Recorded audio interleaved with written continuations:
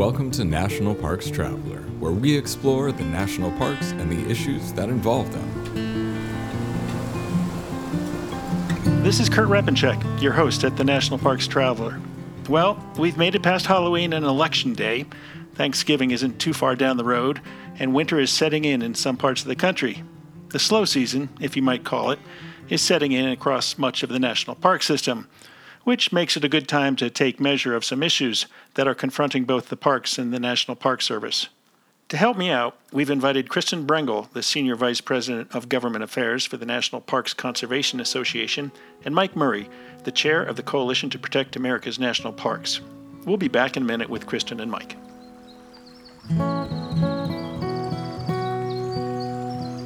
Whether it be strategy, business planning, change management, or development, executive search, or diversity planning, Potrero Group is here to help.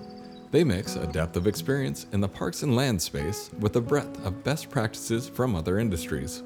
For more information or to schedule a preliminary conversation, go to potrerogroup.com. Potrero group.com. An attitude of gratitude can improve the way you manage your money. Enroll in Credit Score for free with Interior Federal Credit Union's digital banking and get started. Staying on top of your credit has never been easier. Join today to experience the benefits for yourself. Membership is required. Interior Federal Credit Union, federally insured by NCUA. Full of stunning photography and thought-provoking reads, Smoky's Life is a biannual magazine produced by Great Smoky Mountains Association. Members receive it free of charge each spring and fall, and it is available for purchase in retail stores throughout Great Smoky Mountains National Park and online at smokiesinformation.org. All right, we're back today to talk about news and issues across the National Park System and the National Park Service, and we've invited Kristen Brengel from National Parks Conservation Association and Mike Murray from the Coalition to Protect America's National Parks. Hey, Mike and Kristen, welcome back to The Traveler. Hey, Kurt. Good to hear from you. Yeah, thanks for having us. Now Kristen, you've been on a road tour. I mean, in recent weeks, you've been to Great Smoky Mountains. You've gone to the parks in Utah. You've been down to Big Bend National Park and Guadalupe Mountains National Park. I've been to the grocery store and the post office. What were you doing? Many, many things. First of all, we had an excellent board meeting with the NPCA board in the Great Smokies, and also got to visit with some of the Park Service staff to talk about improving interpretation, especially on African American history in Great Smokies. We also heard from the Park Service about its new Park It Forward program to improve visitation in the park. There was an incredible amount of traffic at Great Smokies, even during the middle of the week. Then I headed over to Arches with our staff team to talk about visitation issues as well, and got to talk with the park staff about the visitor use management plan they're going to be working on or are working on. So that was excellent. And we also, Kurt, have been working with Utah State University on some research on visitor preferences, so that hopefully we can at some point come back to the Traveler and talk about their findings. And then I just spent a week with some enthusiasts in Texas and New Mexico visiting Big Bend and Carlsbad Caverns and Guadalupe Mountains. And these places are just phenomenal. And for anyone who's listening to this, go. These are some of the greatest parks in the system. And it was really nice to hear from the superintendents down there and the park staff about Great American Outdoors Act projects, other funding through the infrastructure bill, and then, of course, visitor management, which I think everyone is sort of grappling with at some level. So it was a great trip, and really great Park Service staff that are trying to figure things out. So Mike, have you been out on the road, or do you have envy like I do? Well, I went to the 45th Ranger Rendezvous of the Association of National Park Rangers about a week and a half ago. Other than that, I'm just hanging out here in Maine and keeping busy and enjoying the late fall days that we're still having here. Yeah, well, that was a long jaunt going from Maine to Tucson, Arizona. I don't envy you with the state of airfare and air travel these days. I made my plans 6 months in advance, so it was not as bad as it could be, I guess. But it was worth it. I enjoyed it. Yeah. No, they're always a fun time. I've got to try and get more of those on my calendar. You know, air travel, air tours. The National Park Service is slowly bringing forward some air tour management plans. And, I've looked at the plans and I'm kind of curious about there seems to be a lack of environmental reviews on how these plans might affect the parks, the visitation in the parks, the wildlife in the parks, the visitor experience in the parks. And the Park Service has been slow to answer my questions. In fact, they haven't answered my questions yet. I sent questions to the parks in Utah in mid-October, and they shipped them off to the Intermountain region in Denver, which shipped them off to the Washington office, and I have yet to hear anything from them. Be curious about your thoughts. Kristen, I know you've followed the efforts to pass air tour management plans for decades now, I guess. What's your sense on what's going on? Yeah, and I used to sit on the commission, the Congressionally Chartered Commission, affectionately called the NPOG. On one hand, I'm really glad that the Park Service and FAA are moving air tours forward, or air tour plans forward, because not really regulating this use is unacceptable. And Congress wanted them to act in 2000, and it's taken 20 years to get anything done, just because the agencies just could not cooperate, specifically the FAA, not really the Park Service. Mm-hmm. So getting plans on the record is a very, very good thing. So I want to start off by saying that. I think your concern is well-founded, Kurt, that they're doing these things called categorical exclusions. And what it does is it moves forward a plan, but it doesn't really move forward an in-depth analysis of the effects of air tours on parks. And so what you get is a just very basic version of how they see the world. So I wish there was more noise information. There are some heat maps in the Utah plans specifically about how much noise people will be hearing when they're at Delicate Arch or on the hiking trails in Bryce. But for the level of sophistication that the Park Service has on noise, it's a little disappointing to read these plans and not see more input on that. With that said, I personally went in and have met with the Park Service leads on these plans at headquarters. And for Bryce specifically, one of the concerns that I had was that they were allowing all of these routes through the park and basically blanketed every hiking trail in Bryce. You couldn't avoid an air tour when it was there if you wanted to as a on-the-ground visitor. And one of the things that they did end up doing in the final plan was reducing the fixed wing aircraft to one route and the helicopters to another route. So at least there's only two routes now.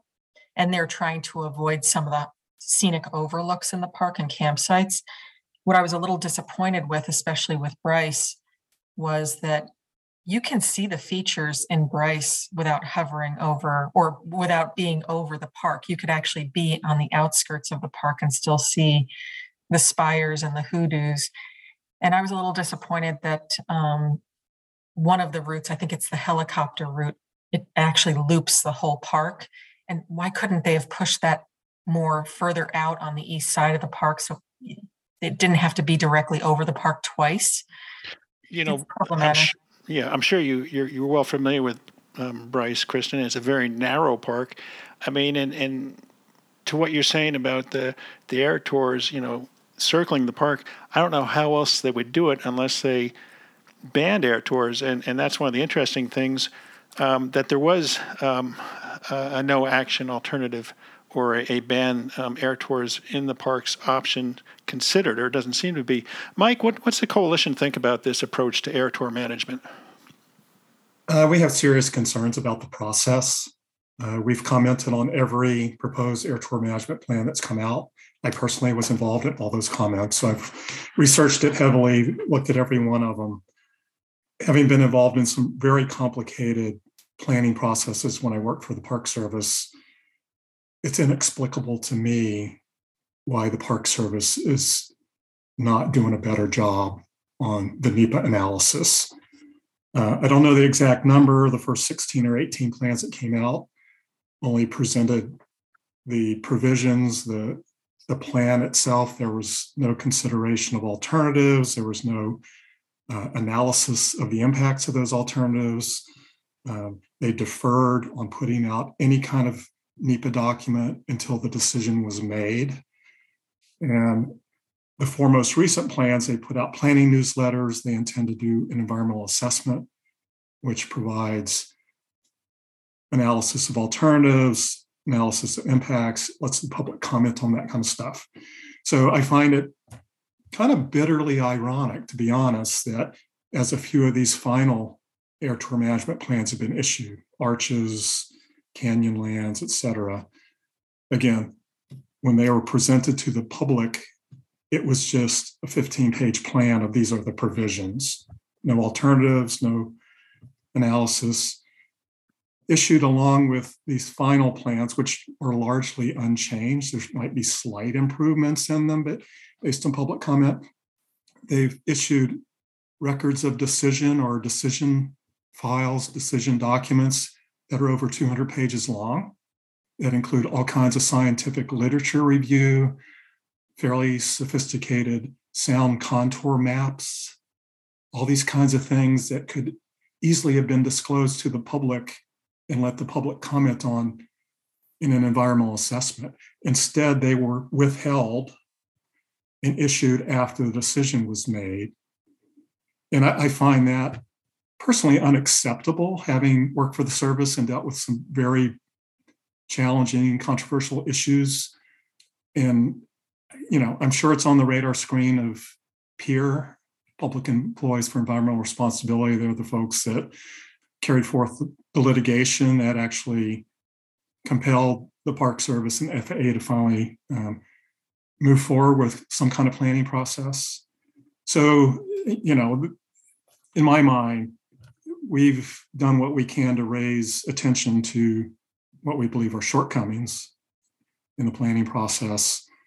And it's probably a matter that's going to be brought up in the litigation. There's, ongoing periodic status reports, et cetera. So we're not involved with that directly, so I can't tell you how that's going to work. But I guess our group is basically going to wait and see and sort of leave it up to the court to resolve the issue of whether NEPA has been adequate or not. But in our view, it has not.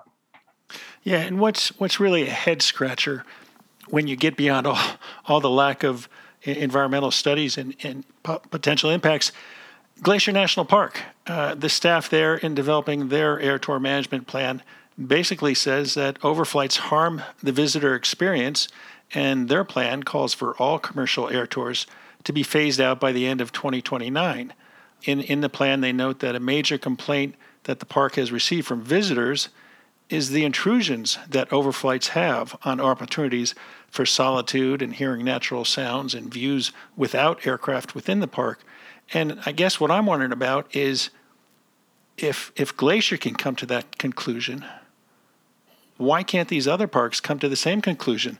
Are we going to have a situation where no matter what the issue is, each park comes up with its own decision on what's good for the visitor experience and what's not good for the visitor experience? And so you're going to have a amalgamation of different experiences as you cross the national park system.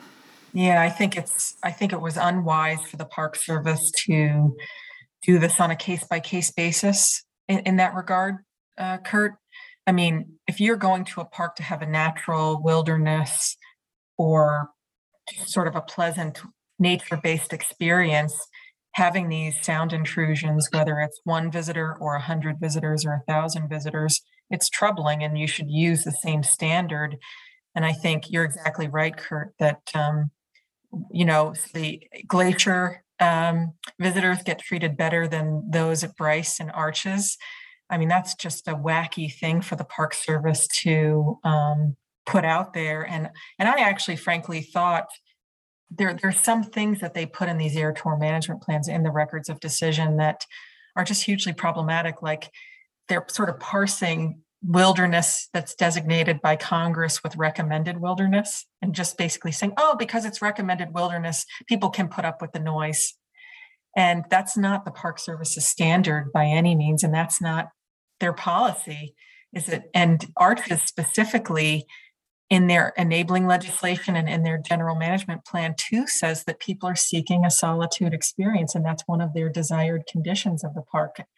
The other thing I wanted to point out that was strange in the Bryce document is that they say that they did no vibrational analysis.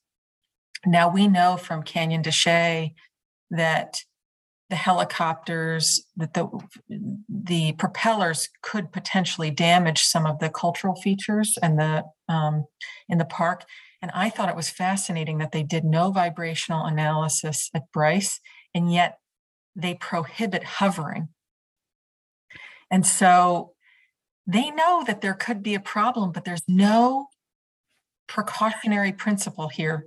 There's no, let's just protect it and push the air tours outside so they don't get near these incredible geologic features in the park. Let's let it continue, but just don't hover over it. And I think that's where the Park Service can really get into trouble with these plans, is that they don't actually even make, I'm not a geologist, but they don't make logical sense in terms of, you're saying you didn't bother with the study, but you're going to require the helicopters and fixed wing aircraft to not hover. And so, but then they don't, in Arches, they do not have a prohibition on hovering, and several flights go right over Delicate, for instance. And it's just the disparity of what they're doing, and it is just, I think, very, very wacky. And they're going to get caught up in all of this because they didn't take a more protective approach, I think. And I think Mike is right that I think it's just becoming painfully obvious that they're using different solitude and wilderness standards in different parks. They're not taking care of the geologic features in some parks, but others they're trying to. I wish they did a better job. And I also wanted to say, to Mike's point, the law requires only one public comment period. And I think it's so unfair to the public that they didn't have access to this information that the Park Service clearly had when they did the public comment period. They gave the public almost nothing to comment on, including us, and then waited to release all this information later, even though they had it on hand. I think that's very troubling. Yeah. As far as your comment about vibrational studies, a couple of years ago, I talked to the staff at Montezuma Castle National Monument in Arizona, and they had the exact same concerns, and they had an instance where a helicopter hovered, I think, within 100 feet, if not closer, to the ruins there, and they were really concerned about what that vibration would do. Mike, you were a superintendent for a long time in the National Park Service. What do you think about one size fits all? Should Washington be telling the parks that the glacier conclusion was absolutely right? This is not suitable for an enjoyable visitor experience, and so we're going to ban them all across the park system? Or should individual parks have that ability to decide what's best for their park? I think it's not an either or situation. There needs to be kind of give and take. When there's multiple similar plans being developed under the National Environmental Policy Act, NEPA, you can do what's called a programmatic environmental impact statement. In other words, at an in-depth but somewhat general level, study all the adverse impacts of whatever the proposed activity is, and then all parks that need an air tour management plan can utilize that as part of their impact analysis. But I do think each park may have its own unique situation. Something that's a bit troubling to me is two of our executive council members are recently retired superintendents from air tour parks. And they're just, I'm not going to name names, but when I asked them about their experience as a superintendent working on the air tour management plan, it became clear they didn't have that much say in it. They were given a formulaic plan and very little time to look at it and respond to it and propose local adaptations based on their local knowledge and expertise. So I don't think somebody sitting in an office in Fort Collins or Denver or wherever they are, can have good firsthand knowledge of what the impacts of a specific air tour route may have at a particular park. You need that local input to evaluate that. The local park's not going to have the technical expertise to do all the ambient sound monitoring measurements, the technical research of possible impacts, et cetera, et cetera. So there has to be consistent guidance, I think, from a technical office or technical expertise provided, but then local knowledge of the actual impacts. I can sit here and look at a map of proposed air tour management plan for Badlands National Park, and I can see that, holy cow, all the routes circle over this one small area of the park, which, according to Mr. Google, is the most popular hiking trails, the visitor center, the most heavily visited part of the park. So I can, recognize that, gee, that doesn't look like it's a good plan there to put all the air tour routes over the most popular area in the park. But I don't have that firsthand knowledge of being on the ground there and hearing it or seeing it, et cetera. So anyway, it's a good question, but I think it has to be a mixture, a blend, a compromise between local knowledge from the park level and technical expertise from some, central office level. Yeah, I'm curious, have either of you been able to talk to Director Chuck Sams to get his viewpoints on this? I mean, we've sent some questions to Washington and we haven't heard back. I'm just curious if he's comfortable with how these plans are being executed. I have no knowledge of that. We haven't talked to him about it. No, I've just talked to the leads in the natural resource program that are the folks who are actually writing all the plans. And I think they feel pretty good about where things are headed right now. I think they're very focused on the reduction of air tours and not allowing the ceiling to be too high on them. I feel like the Park Service folks are just generally happy to get these plans done and happy to lock in a number that they think is more protective. But I think from our perspective, it's a missed opportunity to actually manage to the resources and the values and the visitor experience. And that's where the Park Service gets into trouble, by allowing these damaging uses in parks and not putting together plans that are actually the most protective that they could put in place. Yeah.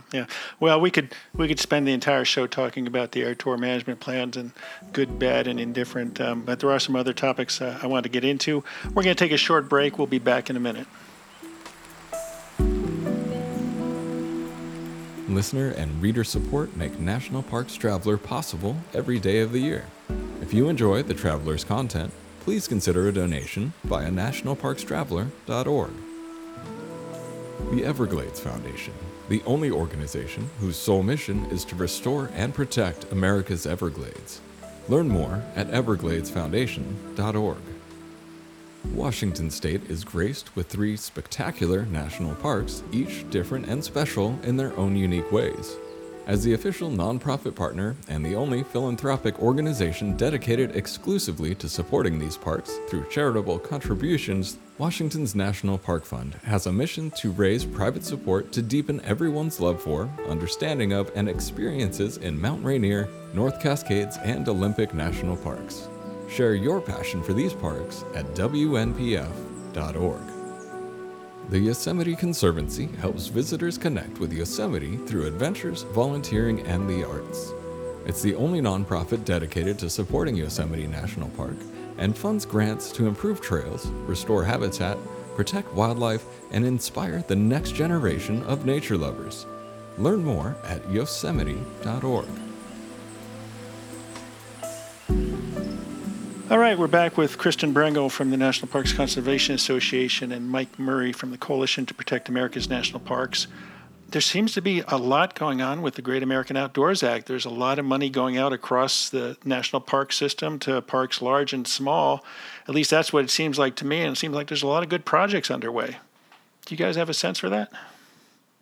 I just pulled out the list so I could refer to it. But there are some great projects happening right now. I think some of my favorites are fixing the towpath at Cuyahoga, which is, wonderful. And I think many of us have utilized those trails for biking and walking. And so seeing that improved will be great. The other project I really like is the Saratoga Battlefield in New York. And they're going to not only fix the trails and make them more accessible to people, but they're also going to improve the waysides that are hopelessly outdated. Yeah. So I think, when Mike and I were lobbying the administration to really look at not just the big projects, but also the medium-sized parks and the smaller parks, I think this list is more has a more of a variety of projects that folks were really hoping for. We all want Yellowstone's Loop Road to be fixed. We want the Grand Canyon's water system fixed. We want those big projects to get done. We know the George Washington Parkway is a disaster and it needs to be fixed. I drive on it myself in Virginia, but I think I was just at Big Bend, and this really, old lodge building is going to get fixed as a result of this money. And it's a good variety of projects. And I think I think they're going to replace the lodge, aren't they? Yeah, they're going to replace it. But, that's a heavily used lodge. And so it'll be nice to have a better one. And so, yeah, I think these projects are wonderful. I think it's inspiring to see the visitor experience improved in these parks, and hopefully as the Park Service continues to do work on these projects, they'll make sure that the materials will last longer, and just really think ahead to making the life cycle of the projects last. So I think it's wonderful. And quite frankly, Kurt, after seeing the success of some of these projects move forward, we really need to tack on some extra years to the bill, because clearly 5 years is not enough funding for fixing these parks. And so we're hoping that Congress will actually reauthorize the bill for a few more years so we can get more done.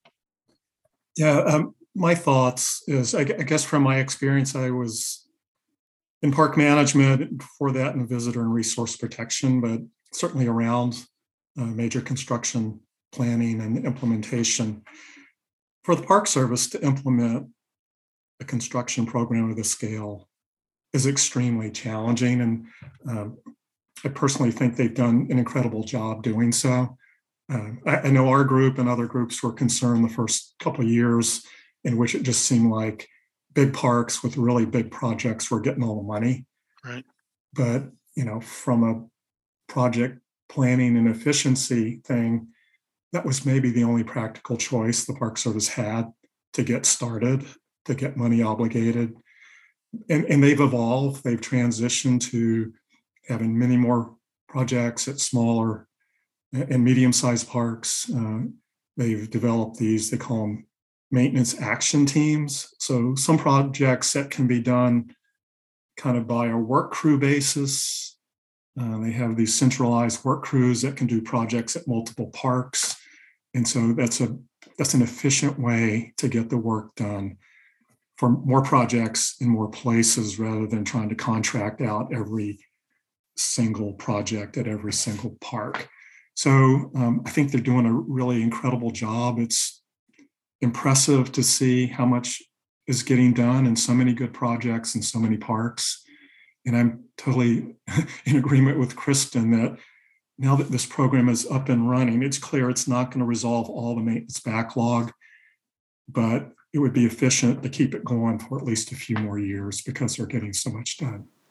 Yeah, they really are. I mean, looking across the Traveler pages from recent weeks and months, I mean, we've seen $35 million go to strengthen the wharf at Alcatraz Island. At Mammoth Cave National Park, they're rehabilitating some of the underground trails.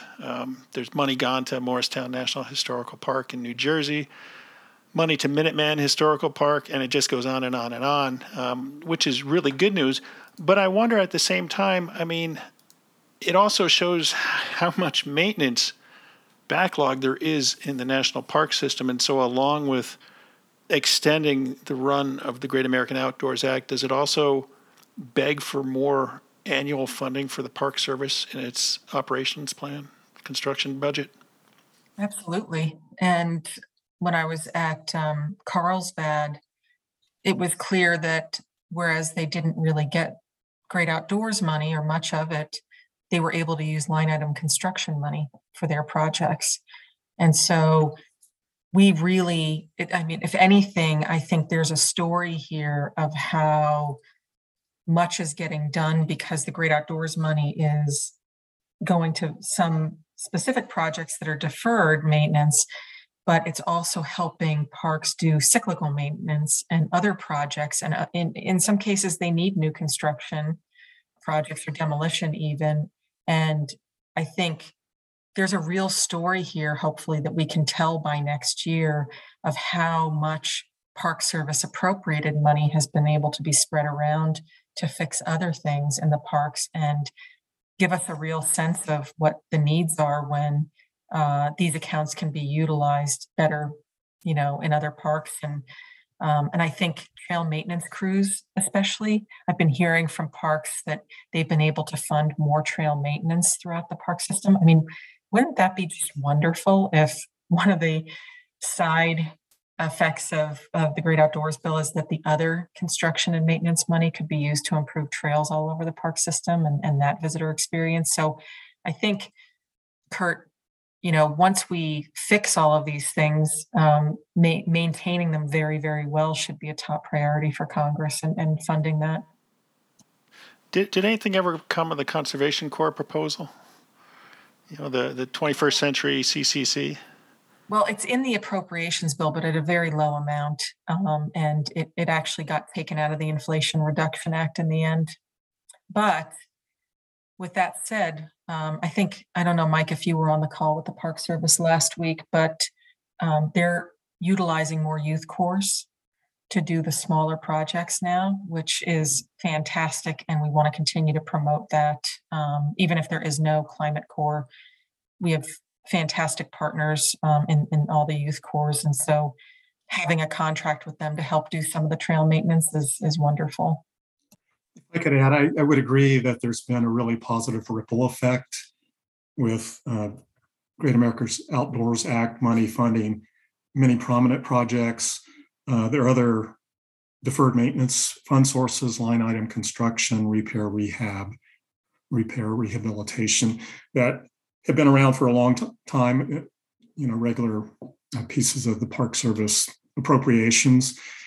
So, I only have anecdotal observations, but what I'm seeing is because more of the bigger projects have been funded by GAOA money, parks that may not be as competitive for these other fund sources are actually getting money there. So a lot more is getting done, and it's more than just what's funded by Great America's Outdoors Act. The last thing I want to say, and this goes back 20 years, I was deputy superintendent at Cape Cod National Seashore. We had a big deferred maintenance project. Park Service Director Fran Manella was visiting and looking at it, and we were talking about positive effects of that and all that kind of stuff. And I just kind of blurted out, because this has been on my mind for that long, that today's deferred maintenance projects, if we get them done, that's great. But 20 years from now, they're back on the list unless we have adequate preventive maintenance. So routine maintenance operations, you can call it cyclic maintenance. If you think of it on the scale of an automobile, if you never change the oil in the car and just wait till you need a brand new engine replacement, and then you can finally afford to replace the engine, but you don't start changing the oil. It's the same thing with buildings. They need HVAC, regular maintenance of that. They need periodic painting, periodic roof replacement, those kinds of things. So I hope the Park Service and I hope advocacy groups don't lose sight of the fact that with all this investment in major rehabilitation, we still need to look at the issue of inadequate operational funding for routine preventive maintenance. Absolutely. You're absolutely right. All right, we're talking today with Mike Murray from the Coalition to Protect America's National Parks and Kristen Bringle, the Senior Vice President of Government Affairs for our National Parks Conservation Association, about various issues and topics across the national park system. We're going to take a short break. We'll be right back. The Grand Teton National Park Foundation is a private, nonprofit organization that supports projects that protect and enhance Grand Teton National Park's cultural, historic, and natural resources. By funding initiatives that go beyond what the National Park Service could accomplish on its own, Foundation donors improve the visitor experience and provide benefits to the national park system for decades to come. You can see their successes at gtnpf.org. Acadia National Park is one of the 10 most popular national parks in the United States. It's also one of the smallest and most vulnerable. That's why Friends of Acadia exists. Friends of Acadia is an independent organization of passionate people inspiring those who love this magnificent park to make a real and lasting difference for Acadia. You can make a difference at friendsofacadia.org. The Blue Ridge Parkway Foundation is the primary nonprofit fundraising partner for the Blue Ridge Parkway. It is made up of people who have a deep love for this majestic road and want to ensure that its natural beauty and the experiences it offers endure for generations to come. Show your appreciation at brpfoundation.org. You know, Mike and Kristen, we're seeing all that Great American Outdoors Act money go to pay for projects needed across the national park system. And yet, where do we stand with staffing the National Park Service? And I bring that up because at Cumberland Island National Seashore, there's a visitor use management plan out for public comment right now that basically would double visitation there. We're not talking thousands and thousands. We're talking roughly from a daily average of 300 people to maybe 700 people. But still, we're talking about an increase in visitation there, and their staff has shrunk between 20 and 2021. I believe they've lost 12 positions or so. At Arches National Park, as you well know, Kristen, from your recent visit there, getting into the park continues to be a problem. Rocky Mountain National Park also has that problem during the summer, as does Acadia. And there are other parks with visitation problems. At the same time, there is a shortage of National Park Service staff to deal with not only managing these issues in terms of getting into the park and whatnot, but actually being on the ground when all these visitors come into the parks. What is the answer? Should the National Park Service continue to work to bring more visitors into the parks, which obviously there's a great interest in viewing nature and getting into the national park system, and yet there's a shortage of staff? Should the Park Service be working to bring more people in when it doesn't have the staff to manage them? It's a short, easy question. It's a provocative question from Kurt Repenchek. Actually, there are multiple questions inside your question, but so on staffing, and this is not a panacea, but the good news is we successfully lobbied for $500 million to be added to the Inflation Reduction Act. So that's a 10-year time period that the Park Service can use $500 million for personnel in parks. And that was a huge achievement for the Park Service in the Inflation Reduction Act. And I've spoken with the Interior Department and the Park Service about what's the best, highest use of that money.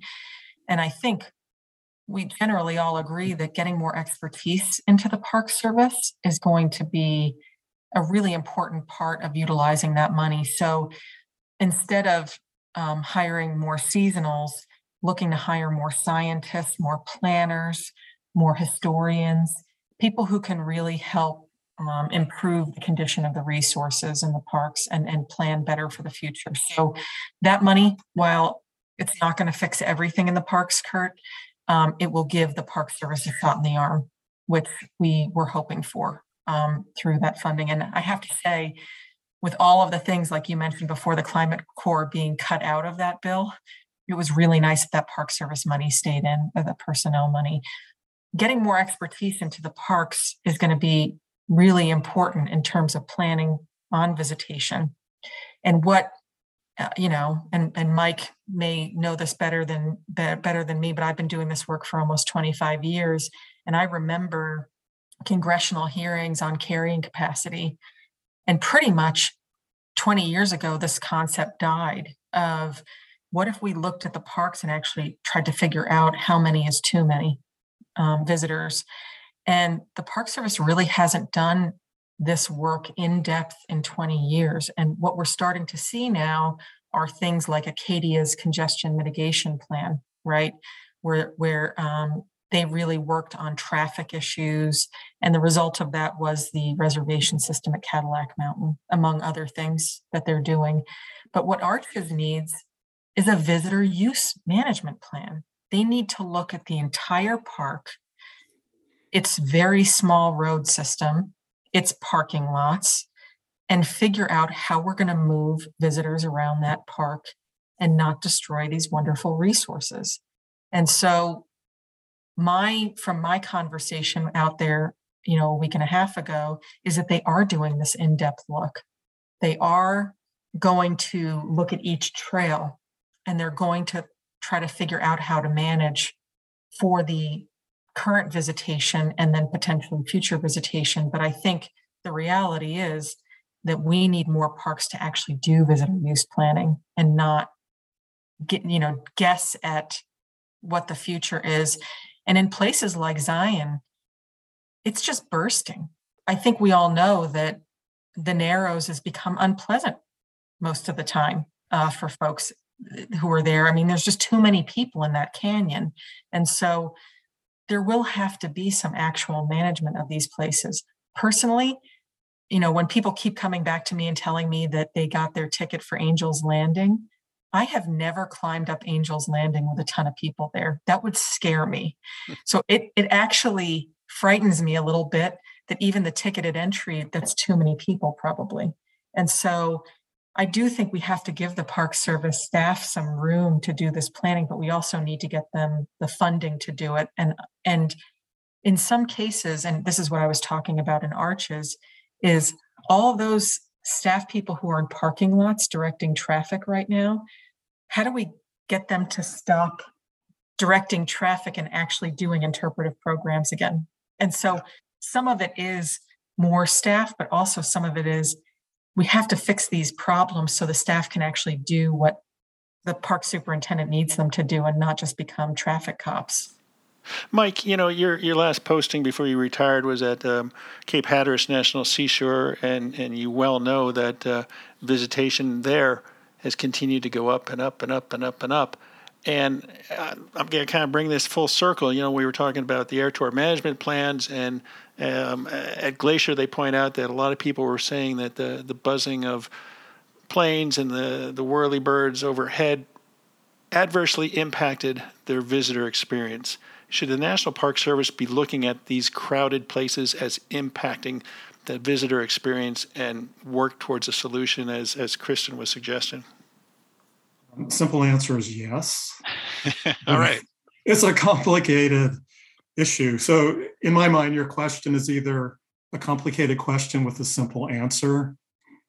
Yes, the Park Service should do carrying capacity. It's required by law. Kristen, I forget the name of the law, 1978, if I remember correctly. Right.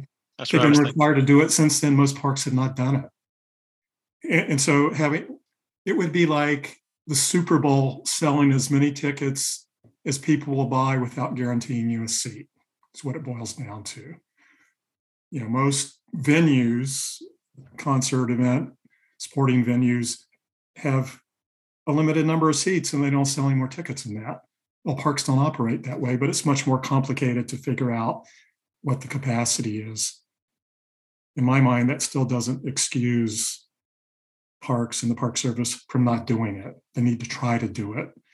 But it gets really complicated in that every park is left to their own devices. There have been some, I think, smart superintendents that have realized that they can make congestion seem less through transportation systems, Acadia, Zion, et cetera, et cetera. In my mind, all they've done is facilitate getting more people in. So I was at Angel's Landing a couple of years ago in July, the only time I could be there, to climb it with my family. We got there really early in the morning, catch the bus from headquarters into the trailhead, and the bus was full, and every shuttle that comes after it's full. And so they did an incredible job getting people to the trailhead. And then you hike up the trail, and up at the top where you reach the cables on the slabs. That was like a bottleneck that tons of people could only go one at a time through. So it was scary. It was frightening. It was particularly people trying to climb down while you're trying to climb up. And if one person had slipped and fall, they would have knocked 2 or 3. So in a way, it was inevitable the park was going to have to go to timed entry there. But it doesn't really resolve or address the visitor experience issue.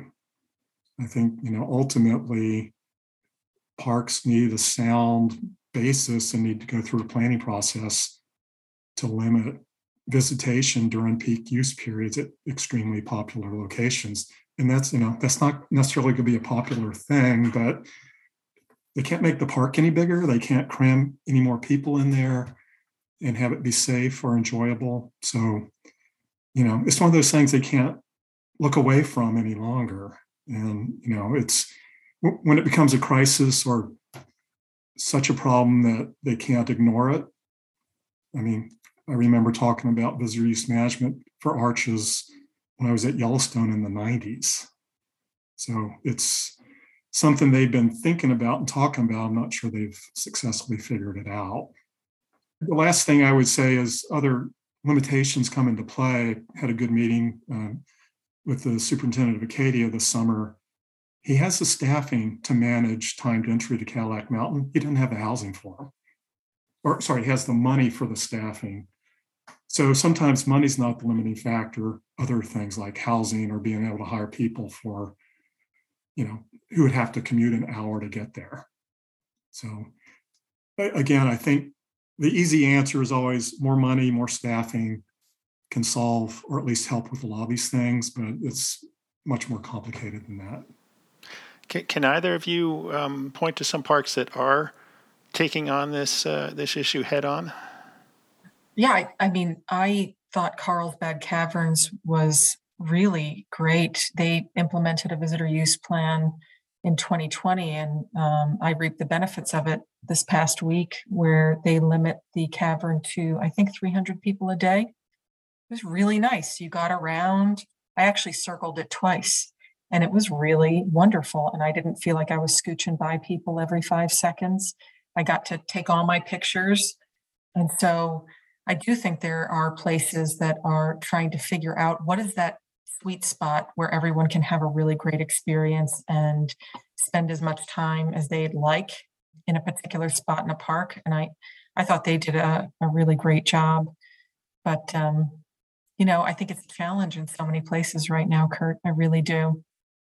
We have to invest more in it. And being at Guadalupe Mountains, which is a pretty remote park that not everyone gets to, what was really great to hear from the superintendent out there is that they're getting ahead of visitor use management. They can already see some of the trails getting very busy in some of the parking lots.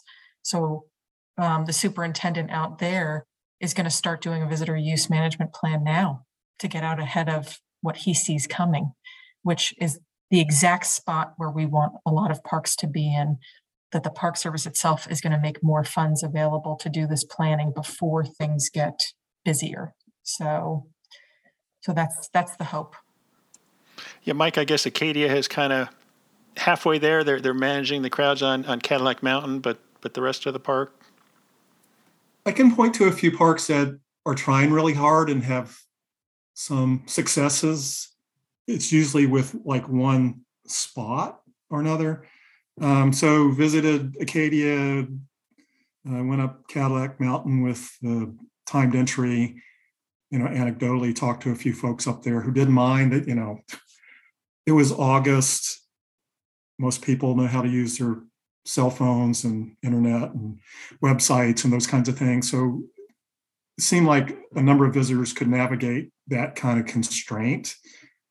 Before the call today, I happened to be at an appointment, and while I was waiting to check out, a woman in line in front of me was complaining about timed entry on Cadillac Mountain because, she remembered back in the day, you just went up whenever you felt like it, and nobody was there, and you had the whole place to yourself. So, there's always going to be those kinds of perspectives of people remembering the good old days, but times change. It's a lot more You got to crowded. get up at sunrise.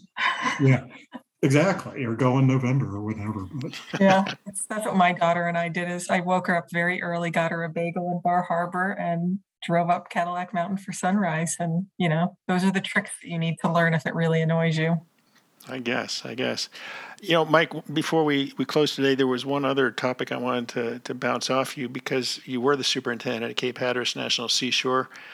This year has been a poster child of sorts for the National Seashore, with sea level rise and the impact of more potent hurricanes. And we're seeing houses falling into the Atlantic Ocean. We're seeing the Atlantic Ocean level go higher on the Outer Banks of North Carolina. That some of the houses that once upon a time might have been 200 feet away from the water's edge and might have been outside the National Seashore are now inside the National Seashore.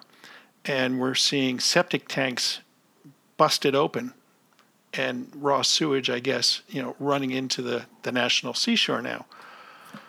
Is there anything the Park Service can do about that, aside from watch these places fall down and warn people not to walk up there? it's a very challenging issue. Part of it is the villages on Hatteras and Ocracoke are outside the boundary of the seashore. The boundary of the seashore is the mean high water mark. So as the beach erodes further into the island, which is the nature of barrier islands in the first place, big storms will normally cause overwash and kind of deposit sand on the higher points of the island, but kind of move the island inland or to the west. And then during periods of low storm frequency, coastal sand will just deposit on the beach and make the beach bigger and wider. But as these storms happen and erode the beach, the park boundary comes into the village, the mean high water mark. So it's a very challenging thing. The Outer Banks traditionally, and not just the seashore, but the Outer Banks, have not had centralized wastewater treatment. It's a big sand deposit and they rely on septic systems. So that's an issue. Every house has a septic system, including the ones right next to the water. From what I've read that Superintendent Halleck is trying to do down there, it makes sense to me. It needs to be collaboration with Dare County officials. They need to transition to some kind of better setback, particularly with septic systems from the shoreline if they allow redevelopment. It's a challenge. Property owners may not have the kind of insurance that would let them proactively remove their septic system before it's damaged by a storm. So it's an extremely challenging thing. I don't know that there's a simple solution, but just what I read about the collaborative efforts, I think makes sense. But unfortunately, it's probably going to require a lot of this kind of publicity about houses falling into the ocean for there to be any meaningful changes in the zoning requirements and those kinds of things. I think Mike said it beautifully. I completely agree with what he said. And it's very, very hard, when you have the overlapping land pattern and you have to, work with people with different interests on changing a way of life almost, and getting people to sort of realize that it's only going to get worse. It's not going to get any better. And so Dave Halleck is a great superintendent and really thinking through the problem and trying to get folks on board. But it's going to be tough because that's a rough place. I mean, the Wright brothers went there because it was really, really windy and it was going to launch planes. And like Mike Murray was just saying, this is a place of great dynamic weather and it's getting worse and folks are going to have to come to grips with that. And one of the things that we're dealing with right now, Kurt, is that the White House didn't put the Park Service on the list of agencies that needed funding for disaster relief from the spring and summer.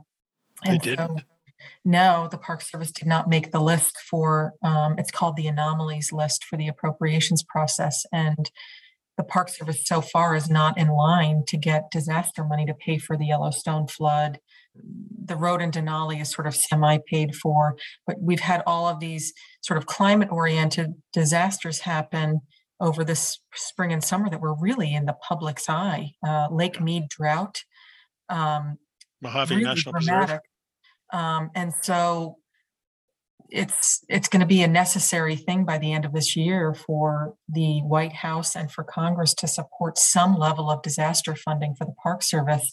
And you would think with all of the really obvious media that happened over the summer that there would be more emphasis on it. But we actually did a poll. I'm the executive director of the National Parks Action Fund, and we did a poll in Arizona, a statewide poll, and asked people about climate change. And the climate change effects at Lake Mead, the concerns about them ranked higher than those at the Grand Canyon.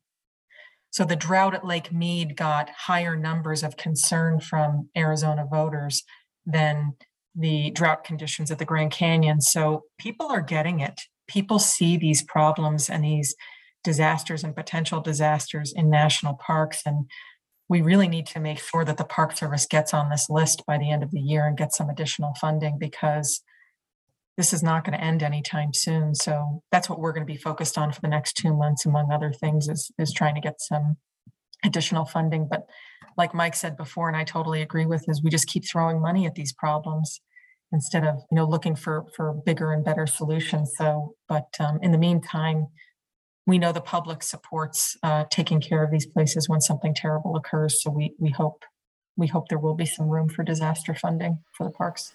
Yeah, it'll be interesting to watch and see what comes out of that. Well, Mike and Kristen, it's been a pleasure having you guys on the podcast this week, and I look forward to catching up down the road. But again, thanks so much for your time today. Oh, you're very welcome. Thanks, Kurt. Thank you. That's our show for this week. We hope you enjoyed it. In late December, we'll have Mike and Kristen back to discuss the past year in the national park system and look at some of the successes that have occurred and some of the issues that remain.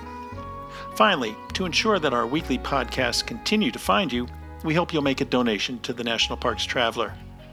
Now through the end of the year, we're holding our biggest fundraiser, and the revenues go to pay the bills as we cover national parks and protected areas to keep you informed. You can donate on the Traveler website, nationalparkstraveler.org, or mail your donation to National Parks Traveler, Post Office Box 980452, Park City, Utah 84098. The Traveler is a 501c3 nonprofit news organization. For The Traveler, this is Kurt Repenchek. See you in the parks. The composers and musicians at Orange Tree Productions have created a unique collection known as the National Park Series that has grown to include more than 30 CD titles. Composed against the backdrop of a park's sounds of nature, these musical scores will connect you with these beautiful places and take you there, at least in your mind. This collection is the #1 selling National Park audio series in the world and provides the background music for National Parks Travelers podcasts. Visit them at orangetreeproductions.com. Editing and production work for the National Parks Traveler podcast is done by Splitbeard Productions. You can learn more about us at splitbeardproductions.com. National Parks Traveler is a 501c3 nonprofit media organization that provides daily editorial coverage of national parks and protected areas. Traveler's coverage is made possible by reader and listener donations. Visit us at nationalparkstraveler.org.